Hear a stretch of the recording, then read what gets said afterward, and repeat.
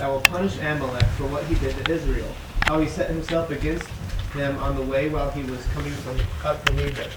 Now go and strike Amalek, and utterly destroy all that he has, and do not spare him, but put to death both man and woman, child and infant, ox and sheep, camel and donkey. Then Saul summoned the people, and numbered them in Telaim, 200,000 foot soldiers, and 10,000 men of Judah. Saul came to the city of Amalek, and set an ambush in the valley. Saul said to the Kenites, Go, depart, go down from among the Amalekites, so that I do not destroy you with them. For you showed kindness to all the sons of Israel when they came up from Egypt. So the Kenites departed from among the Amalekites.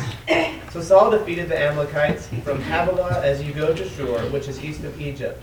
He captured Agag, the king of the Amalekites, alive, and utterly destroyed all the people with the edge of the sword. But Saul and the people spared Agag, and the best of the sheep, the oxen, the fatlings, the lambs, and all that was good, and were not willing to destroy them utterly. But everything despised and worthless, that they utterly destroyed. In Exodus 17, when Israel left Egypt under Moses, Amalek fought against them. And in Exodus 17:14, the Lord said to Moses, Write this in a book as a memorial and recite it to Joshua, that I will utterly blot out the memory of Amalek from under heaven. And in verse 16, the Lord has sworn the Lord will have war against Amalek from generation to generation.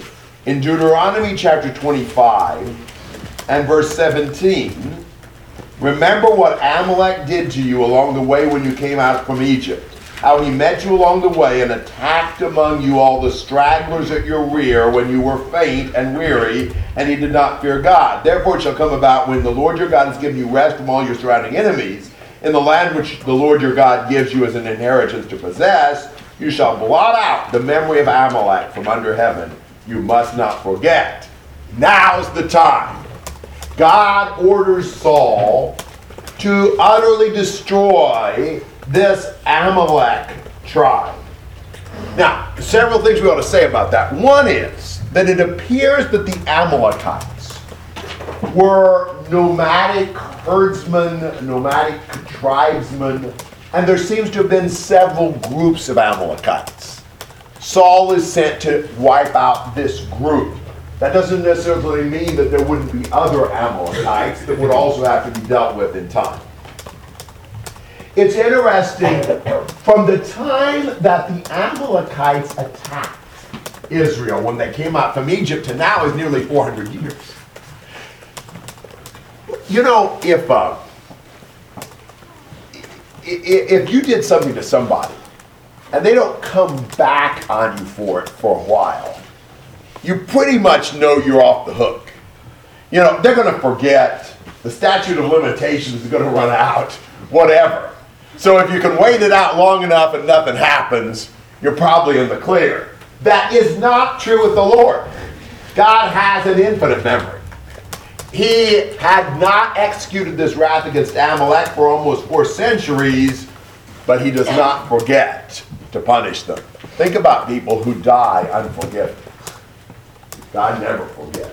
So that's kind of a sobering thing. So he sends Saul to utterly destroy these Amalekites. Utterly destroy means what? Utterly destroy. Kill them all. People and animal. This is an execution for the Lord. This is not Saul's battle. This is God's. Saul would not have the right to just decide on his own he's going to utterly destroy the Amalekites.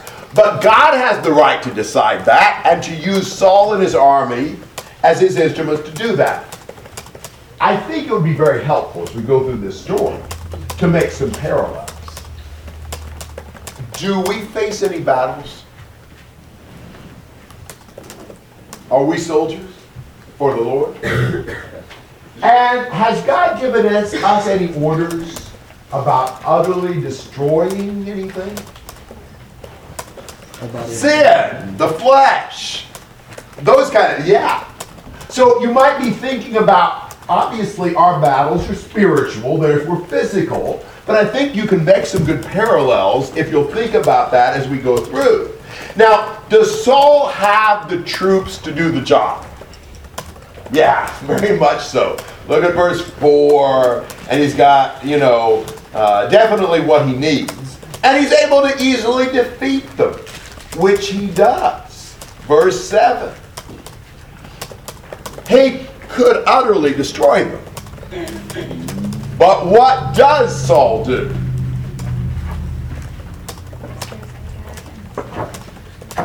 Yes, some of the animals and Agag, he does not utterly destroy.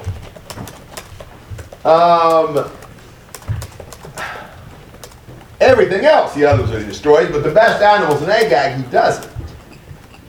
What do you see in that? Disobey God. Well, he obeyed. Some folks doing what? He's doing what he wants to. Did he obey? Well, he did, didn't he? He utterly destroyed a lot of them. That's what he's going to say.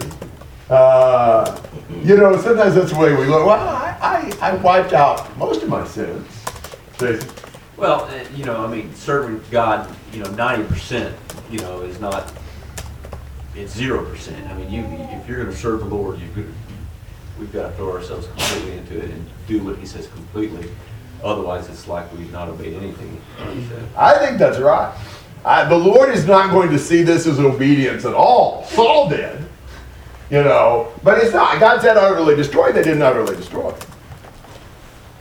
Right? Saul appeared to agree with destroying the people, but he didn't agree with destroying the animals and Agag, so he did what Saul wanted to do. Yeah. Yeah. Sometimes our will coincides with God's will a good part of the time. But if we only do God's will when it coincides with ours, we're not really doing God's will at all. It just happens to be that his will and our will are the same part of the time.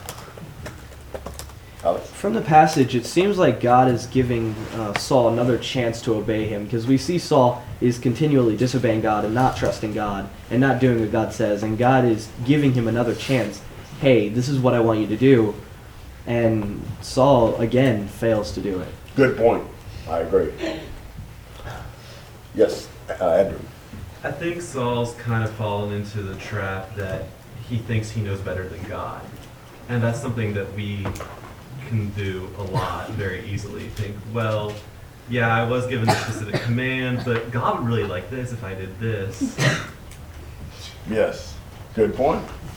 We really need to trust the Lord. Yeah. I constantly think of Isaiah 55, and God's thoughts are higher than our thoughts. And Saul never realizes that, and he always thinks that his plan is so much smarter than God's plan. And we'll see in a second here how he even thought, God will be pleased if I spare these, the best, so I could sacrifice to him. So he thought his plan was better than God's. You need trust in God, Brendan.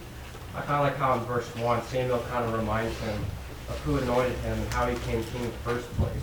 God had me anoint you. Now listen to what he says.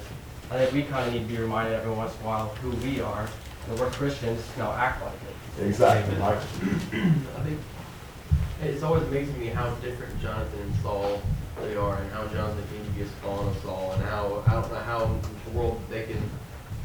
Saul always thinks he knows what God wants, but Jonathan truly knows what God wants. He wants the faith, and Jonathan knew what he needed to do to win the battle. Then he said, "Why would you not feed your soldiers? That doesn't make sense." He understands he had the faith, but he also has common sense. Saul has none of those. Jonathan really outgrew his raising, didn't he? Josh? I'm sorry I keep having all these questions, but Well, as long as I can answer them, it's okay. If I can't, you're not allowed to ask. I'm just thinking about Balaam's prophecy in Numbers 24, where he talks specifically about the Amalekites, and he mentions the Kenites enduring forever.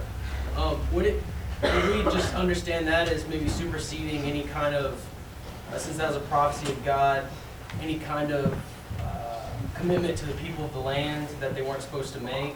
The Kenites apparently were considered to be allies of the Lord and his people. Even earlier on, seemed to be associated with Moses' father-in-law. So there seemed to always been special connection with the Kenites, and they weren't really considered the people of the land. I think that's a fair statement. Yeah. Logan? Yeah, I think it's just intriguing to me how, we talk about how Saul considered his will more important than God's, and how he really was just coinciding. He wasn't really obeying God at all. But you don't see Saul saying, my will is more important than God's will. Sometimes we look at these kinds of stories and we want to, look at how awful they are. But the fact of the matter is we don't have to be saying what we're doing in order to be doing the same things. We do the same things all the time. We just don't call it that. Good point. Chuck? Is there any connection between Agag and then Haman being in Agag and then the Amalekites, and then Haman and his sons being wiped out and the Amalekites being ultimately? I think so. I think Haman was an Amalekite, and I think there is a strong connection. So I agree, Tim. What the idea of God punishing a generation long after they just didn't commit the sin that God's punishing them for?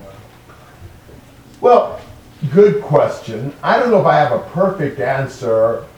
I think my answer would be the Amalekites continue in the same line. These are not Amalekites who've repented. These are Amalekites who are continuing to perpetuate this sinful attitude, and therefore God has the right to punish them, much as he did the Jews of the generation after Jesus, because they filled up the cup of iniquity. That would be my answer. All right, why don't we take a little break here? We've done really good. I appreciate your attention. The word of the Lord came to Samuel. I regret that I made Saul king, for he has turned back from following me and has not performed my commandments. Samuel was angry, and he cried to the Lord all night. And Samuel rose early to meet Saul, and it was told to Samuel, Saul came to Carmel, and behold, he set up a monument for himself, and turned and passed on, and went down to Gilgal. And Samuel came to Saul, and Saul said to him, Blessed be you to the Lord, I have performed the commandment of the Lord. And Samuel said, What then is this bleating of sheep in my ears, and the lowing of the oxen that I hear? Saul said, They have brought them from the Amalekites, for the people spared the best of the sheep and of the oxen to sacrifice to the Lord your God, and the rest we have devoted to destruction. Then Samuel said to Saul, Stop! I will tell you what the Lord has said to me this night. And he said to him, Speak. And Samuel said, Though you are little in your own eyes, are you not the head of the tribes of Israel? The Lord anointed you king over Israel. And the Lord sent you on a mission and said, Go, devote to destruction the sinners, the Amalekites, and fight against them until they are consumed. Why then did you not obey the voice of the Lord? Why did you pounce on the spoil and do what was evil in the sight of the Lord? And Saul said to Samuel, I have obeyed the voice of the Lord. I have gone on the mission on which the Lord sent me. I have brought Agag, the king of Amalek, and I have devoted the Amalekites to destruction. But the people took the spoil, the sheep and oxen, the best of the things devoted to destruction, to sacrifice to the Lord your God in Gilgal. And Samuel said, Has the Lord as great delight in burnt offerings and sacrifices as in obeying the voice of the Lord? Behold, to obey is better than sacrifice, and to listen than the fat of rams. For rebellion is as the sin of divination, and presumption is as iniquity and idolatry. Because you have rejected the word of the Lord, he has also rejected you from being king. Verse 11, I regret that I have made Saul king. God interacts with his creatures in real time. As they obey or don't obey, as they trust or don't trust, God responds to them. So God regrets that he made Saul king. In other words, this makes God sad now that Saul is king. God responds as man responds. For he has turned back from following me. Would you have said that? He's turned back from following me and has not carried out my commands. The simple fact that he spared some Amalekite stock and their king meant he's turned back from following me. Would you have thought that it had that serious a consequence? Maybe he didn't quite obey everything, But from God's perspective, he's not following me any longer. And, well, it's interesting. How does that make Samuel feel? Upset. Yeah, he's very upset. He cries all night. Samuel seems to have an attachment to Saul, which is interesting. Samuel gets up early in the morning, goes to Saul. Samuel's told Saul's in Carmel where he's setting up a monument to himself. Isn't that interesting? And then he's on his way to Gilgal. The place where he was made king by the people will be the place he's rejected by God. Samuel arrives at Saul. Fascinating. Who speaks first, at least in this narrative? Saul. And what does Saul say? Blessed are you of the Lord. Yeah. Blessed are you of the Lord. I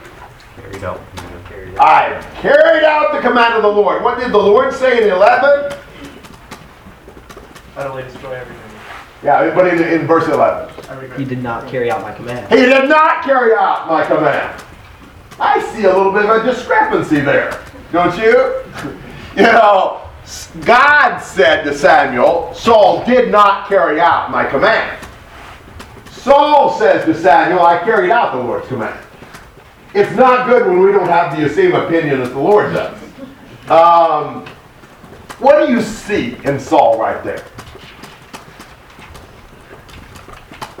Denial. Denial?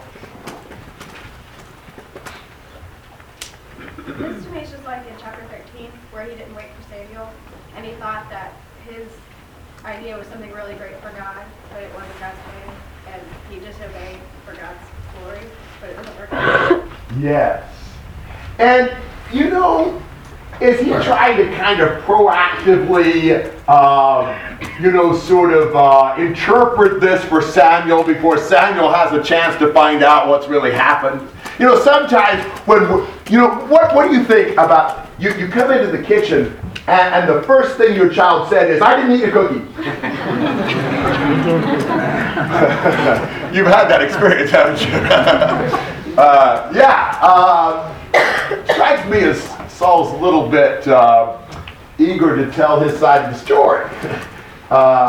He's trying to conceal his guilty conscience, perhaps, but he immediately, proactively says, I'm innocent. I didn't do anything wrong.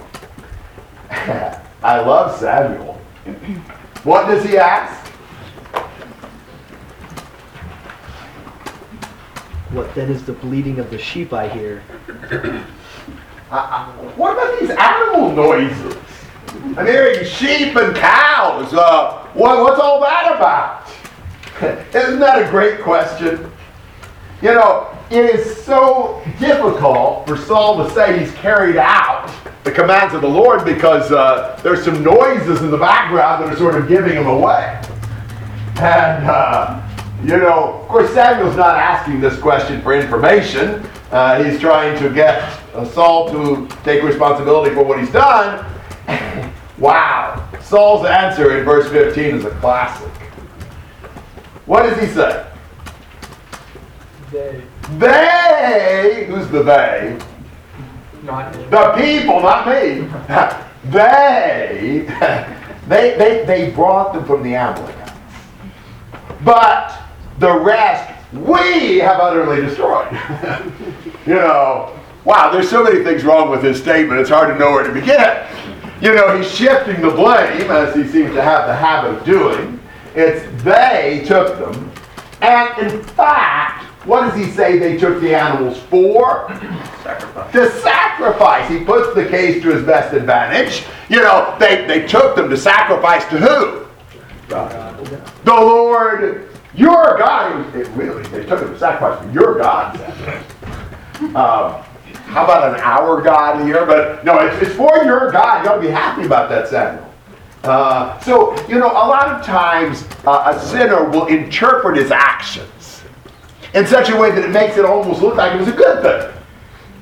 Jason. This could have been an I told you so moment for Samuel, in that, he was distressed when when they wanted the king. If it was me in Samuel's situation here, I would have been I would kind of reveled in, you know, in Saul's failures here, and been somewhat glad because, you know, all right, this is what you asked for, but Samuel here is distressed, cries out all night. I mean, his heart is in the right place. He didn't want to see Saul fail. He wanted to see Saul do what is right. You know. Excellent point. Do we sort of root for the failure of some of the brethren that we're not very happy with or see as enemies? I think that is a very good heart, very good attitude on Saul's part. And I wonder if we don't say about the same thing Saul did. You know, I know I committed this sin and that sin, but the rest of my sins I've utterly destroyed. I mean, there just seems something really that doesn't fit about saying we spared this and this, but the rest we utterly destroyed. I would say that was not utter destruction, wouldn't you? Yeah. I think there's a parallel to be drawn between Saul and then specifically the denominational church today. A lot of times they say, well, you know, we did this, but it was for, you know, God, it was for benevolence, it was for this reason. And when it comes down to it, regardless, if it's not God's will, it's not good. Amen. So. That's exactly right. You know, even if it looks good to us, if it's not good to God, it's not good. And, you know, it looks to me like Saul is trying to redefine what it means to obey. That you can have this selective thing. You know, the rest are utterly destroyed. Well, if you haven't utterly destroyed all of them, you haven't utterly destroyed. You know, that's the way that goes. But he tries to make it look good. It's so easy for us to justify ourselves and to say things in such a way that it makes it look good. We have to really, you know, concentrate on that. And I think Saul is just such a great example of what not to be. Thoughts and comments through 15. Yeah, Seth. The word confession literally means to speak the same thing. When we confess sins, is to speak the same thing about sins the way God speaks about sins, and especially in prayer. When we see Samuel recognize the sin not in himself but in other people and see the hurt that is given to God, he cries all night. God hurting makes Samuel hurt. Saul sins, he kind of confesses here, but he doesn't speak the same way about his sin the way that God speaks about his sin. When we go to God in prayer to confess our sins, it should hurt us, realize how much it hurts God, and we should speak the same thing about how terrible our sin is before God, and tell him about it. It's more than just that short little phrase, God, just cleanse me of my sins, and there's no pain involved. You ever tried to confess your sin to somebody? Maybe you were even confessing a sin you committed in some other context, but you're trying to open up and tell somebody about your sin, and by the time you get done doctoring it up, it doesn't sound anything like what you did. You're trying to make yourself look better. I've done that before. I've confessed, but I lied. You know, my confession wasn't really honest in owning up fully to what I'd done. We have such a tendency to make ourselves look better. Kirby? Yeah. I have a teacher that says, don't be reading into things. Don't be a but what if-er. Don't be a but what if-er. Because I think that Saul read into things like, well, I think God really meant that I should keep things for sacrificing, and I think that's good. But when we read into the scriptures, we're like, we shouldn't take out things that we want. Well, but what if God wants this too? Like he says for us to love and to help others, but what if God wants us to use the money to help them from the church? But what if this would be good? And we can't do that just like Saul does. And I'm not saying that Saul just misunderstood what God said. I'm saying like he's interjecting his own ideas. Yeah. Maybe he thought his idea was better. But that's a lack of trust in God. We really show how much we really believe God by whether or not we follow what he says or whether or not we sort of redefine what we think God ought to have said. I think it's an interesting character contrast.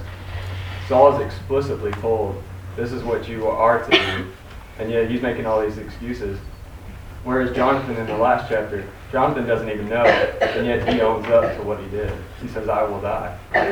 So, good point. being open and honest is helpful. I had a teacher once say that it was against the wiring in our brains to point the finger back at ourselves. Just because it's so much of a harder action to do rather than just to point out at someone else and say, it was their fault. If it wasn't my fault, it was them. You know, the Bible should be seen first as a mirror before we see it as a window. It should show us our own faults before it shows us someone else's. Sometimes we struggle with that. Good comments, good thoughts. Cameron. This whole instance reminds me of a passage in James. In chapter 2, verse 10, it says, "For whoever keeps the whole law and yet stumbles in one point, he has become guilty of all." Here, Saul, he was keeping the law, but he stumbled in 1 point or 2 points, not keeping the king and the animals. And that would make him guilty of all, and that made him disobeying and not keeping God's law. Do we really obey God? And that's really the question. All right. So, Samuel says, I've got something to tell you that the Lord told me last night. He said, you were little in your own eyes when you made head of the tribes of Israel. You were humble back then. And the Lord sent you on this mission to go and utterly destroy the Amalekites. Why did you not obey the voice of the Lord?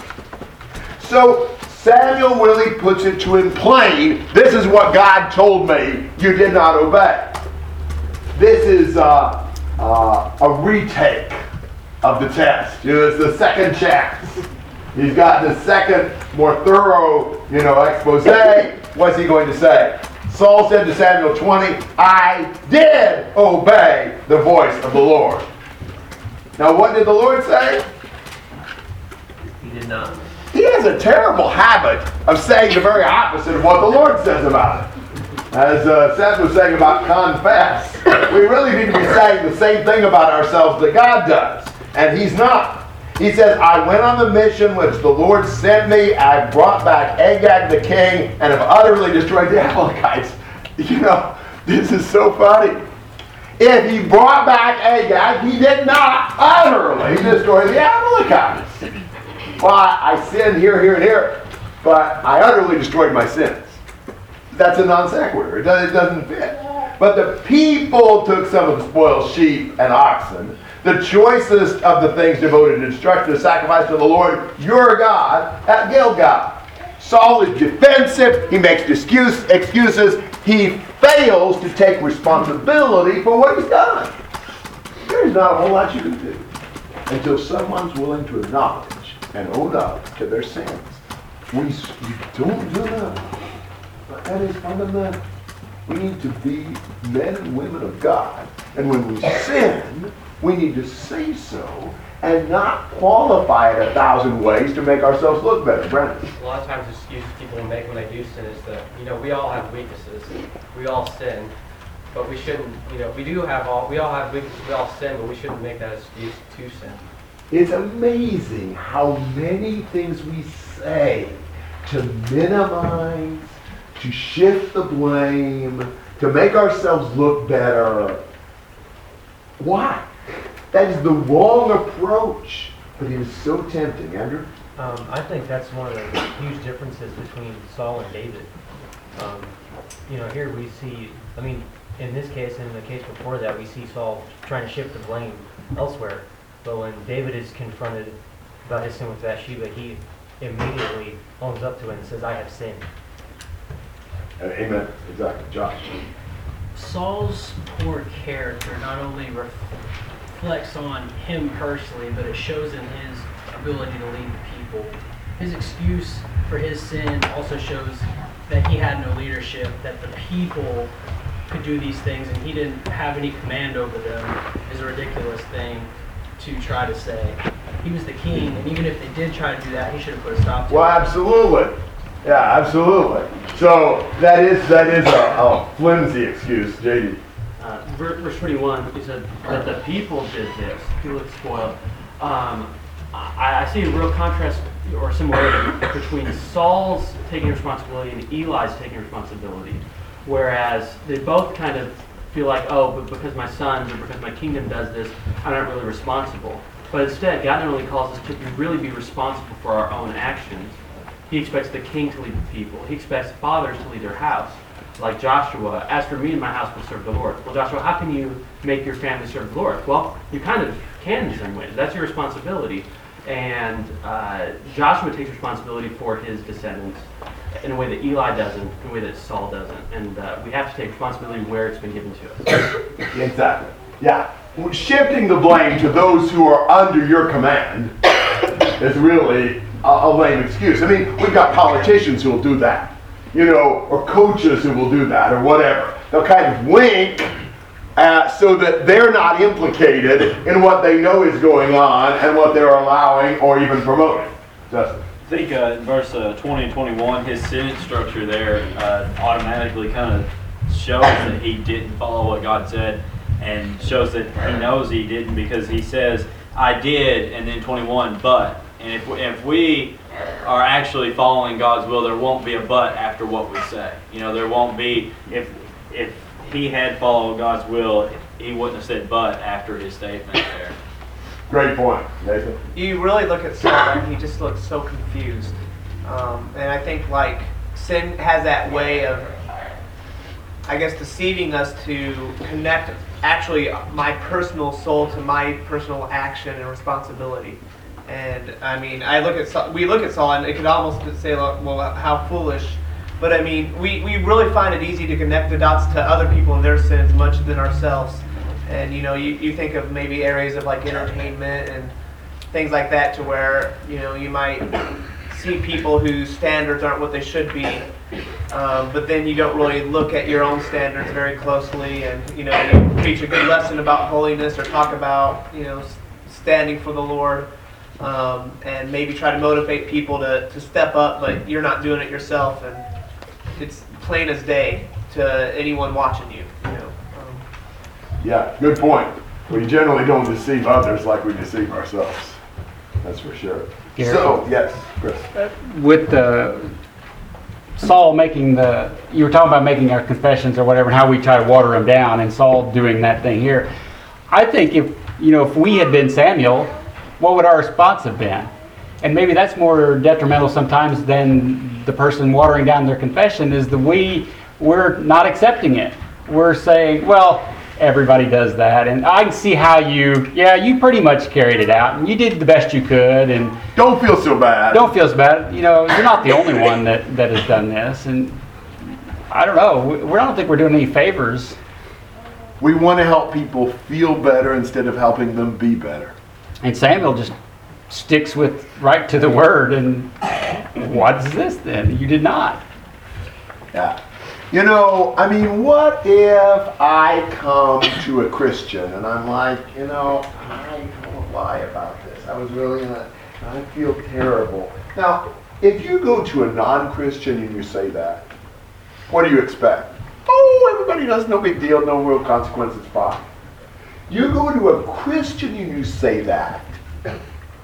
If they don't help you take responsibility and take it seriously, no one will. This is our responsibility with our brothers and sisters to help them and motivate them to take their sins seriously. If we don't, they are in trouble. So it's something we have to really take with a great deal of consciousness. Samuel here says, has the Lord as much delight in burnt offerings and sacrifices as in obeying the voice of the Lord? You think that because you took it to sacrifice, I suspect that was a later interpretation of what they were doing anyway. But either way, the Lord wants obedience, not sacrifice. Stephen. Yeah. Just Samuel's reaction here is really helpful, because, he could have, we know his heart because of verse 11, where he's distressed and he cries all night. He's not just coming to Saul with this, I'm just going to make you feel bad. He's mourning over Saul's sin. But then he comes and tells him exactly what he needs to hear. Sometimes we go too far one direction or the other. We mourn and then want to soften the message. Or we just come out, swinging for the fences and destroy people. But Samuel has a really good balance here of how to approach.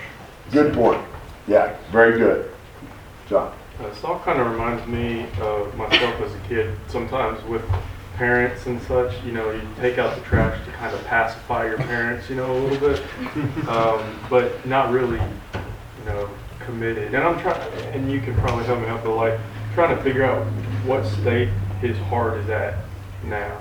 And it's hard to figure out, like, has he totally given up, or is he just trying to go through the motions? Because, this is a simple commandment. He missed it totally. Well, we've already seen he's prideful, he's not trusting the Lord.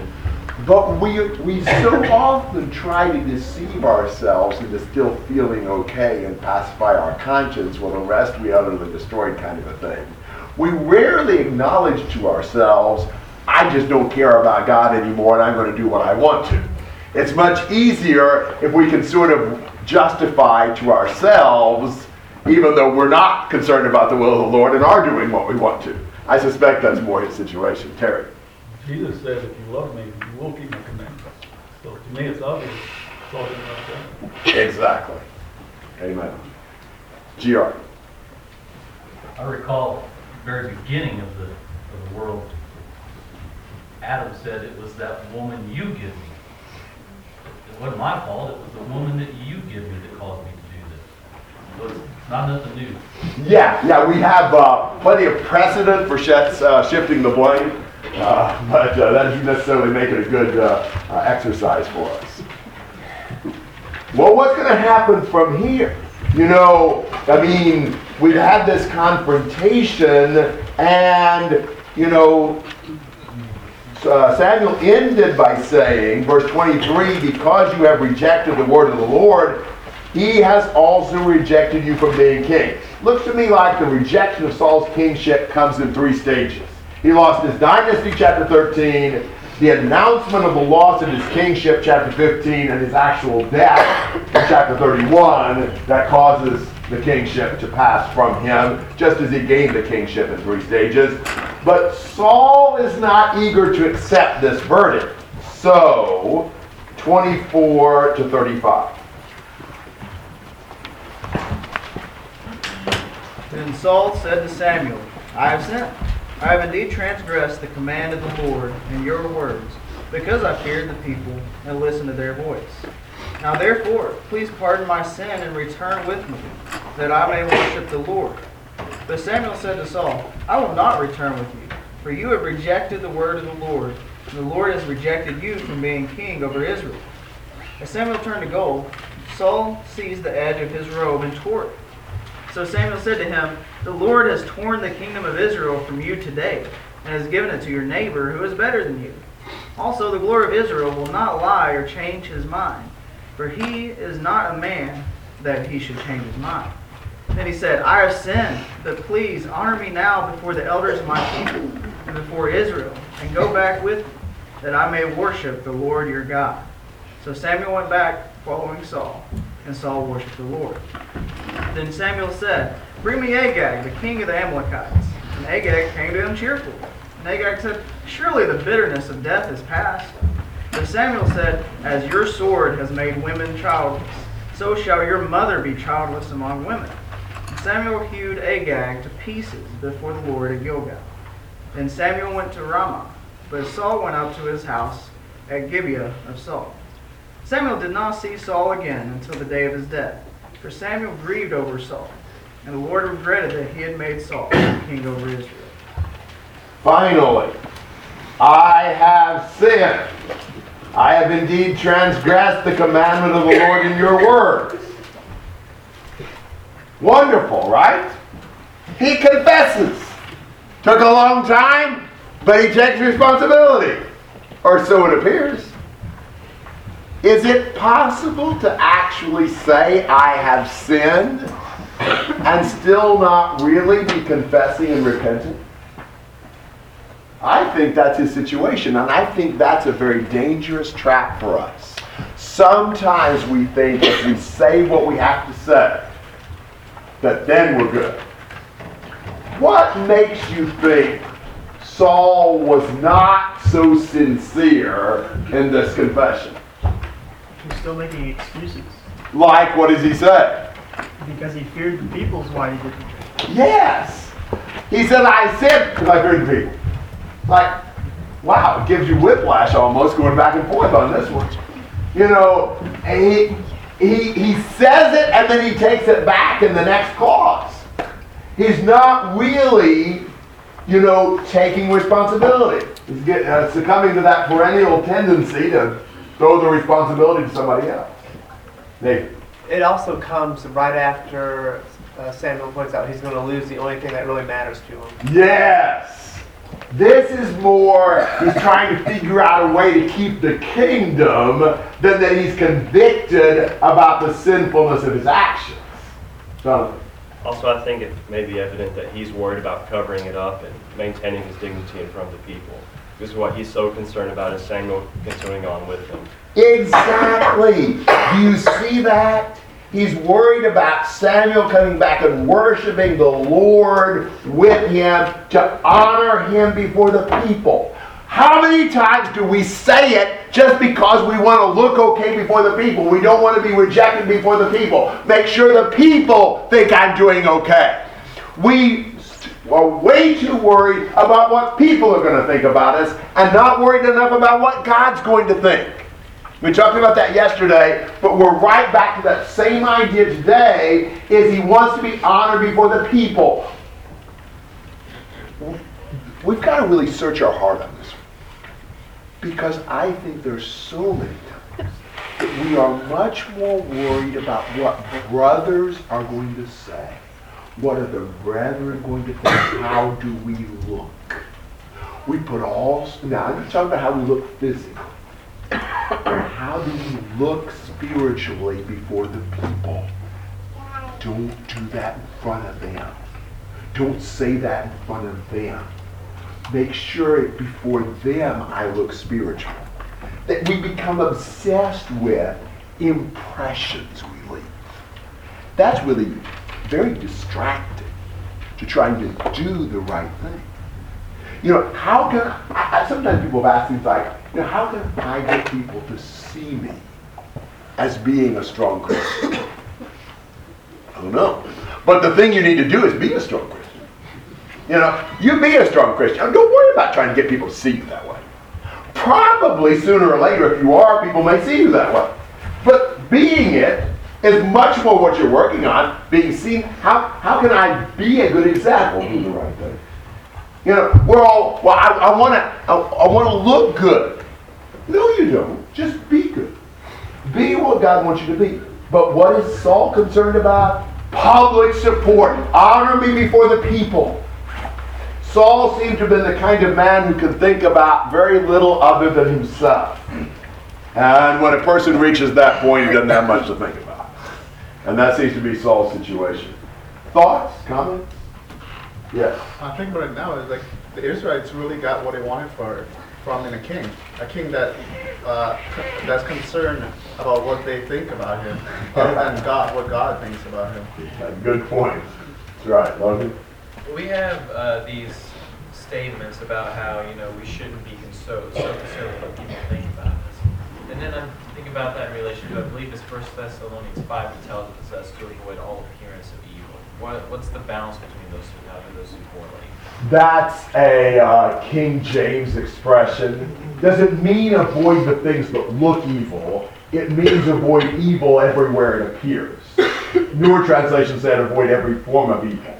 So not appearance in the sense of it looks that way. Jesus did a lot of things that looked wrong. Like he didn't wash his hands before he ate. He didn't observe their fasting traditions. You know, things like that. It's saying avoid every type of evil. So we need to pick up what that's really saying. Josh? In verse 25, is it indicating that Saul seems to think that the issue lies between him and Samuel as opposed to him and God? Maybe. Hey, Samuel's the guy whose support he needs, because that's the guy that the people are going to respect. I don't know that he really thinks that much about God himself. So, somebody over here had that. Stephen? It's amazing just how much rejection God puts up with. When Israel first asked for a king, he says, they haven't rejected you, they rejected me from being king over them. And here, Saul fears the people, and he doesn't fear the Lord. And because he's rejected God, God's going to reject him. And it's just amazing how much God puts up with it. And how all of this really, we take things personally, we look at ourselves, but God takes these things personally. And it's him who's ultimately being rejected in all this. You're exactly right. Good point. Dan? It seems like there's times in my life where I go through ruts and people's opinions, it matters too much to me. And then I look at Saul here. This is a miserable way to live. You see that Saul is not happy. Saul is not content. Saul is torn in so many different directions. And that's exactly what we're going to be and our life's going to be like if we decide to have more than one master. It's going to be miserable. And we just need to focus upon one person's opinion, that's the Lord's. And wow, our life will be full of relief. That's a very good point. Amen. Very good point. Amen. And so, we got the problem of Agag. So Samuel does go back. But it doesn't change anything. Samuel says, bring Agag to me. And Agag's thinking, okay, everything will be okay now. And Samuel cuts Agag to pieces before the Lord. He executes the Lord's judgment. And then he goes back home. And he quits being Saul's advisor. He quits being the messenger of God to Saul from here on out. Saul's essentially on his own. He's rejected the Lord. The Lord rejected him. When you continue on in your life away from the Lord, it goes one direction, down. And that's what we'll see in Saul from here on out. Comments and thoughts on chapter 15? Yeah, it's so encouraging to see in the last verse how Samuel's attitude towards those who don't serve God, that he grieves over Saul, and that he hurts and that he has pain because he understands what this means. And so often we have friends and we have family members that we are so close to, but we do not grieve and we do not have pain because they don't follow the Lord. And here he's grieving over the bad life and the rejection of his successor, of his rival, it could be. Would we grieve that our competitor in the congregation is not doing well? We kind of thrive on that. I knew he wouldn't do well anyway. I'm a lot better than he was. I think Samuel shows a lot of unselfishness, lack of jealousy, and things like that in this. All right, chapter 16, verses 1 to 5. The Lord said to Samuel,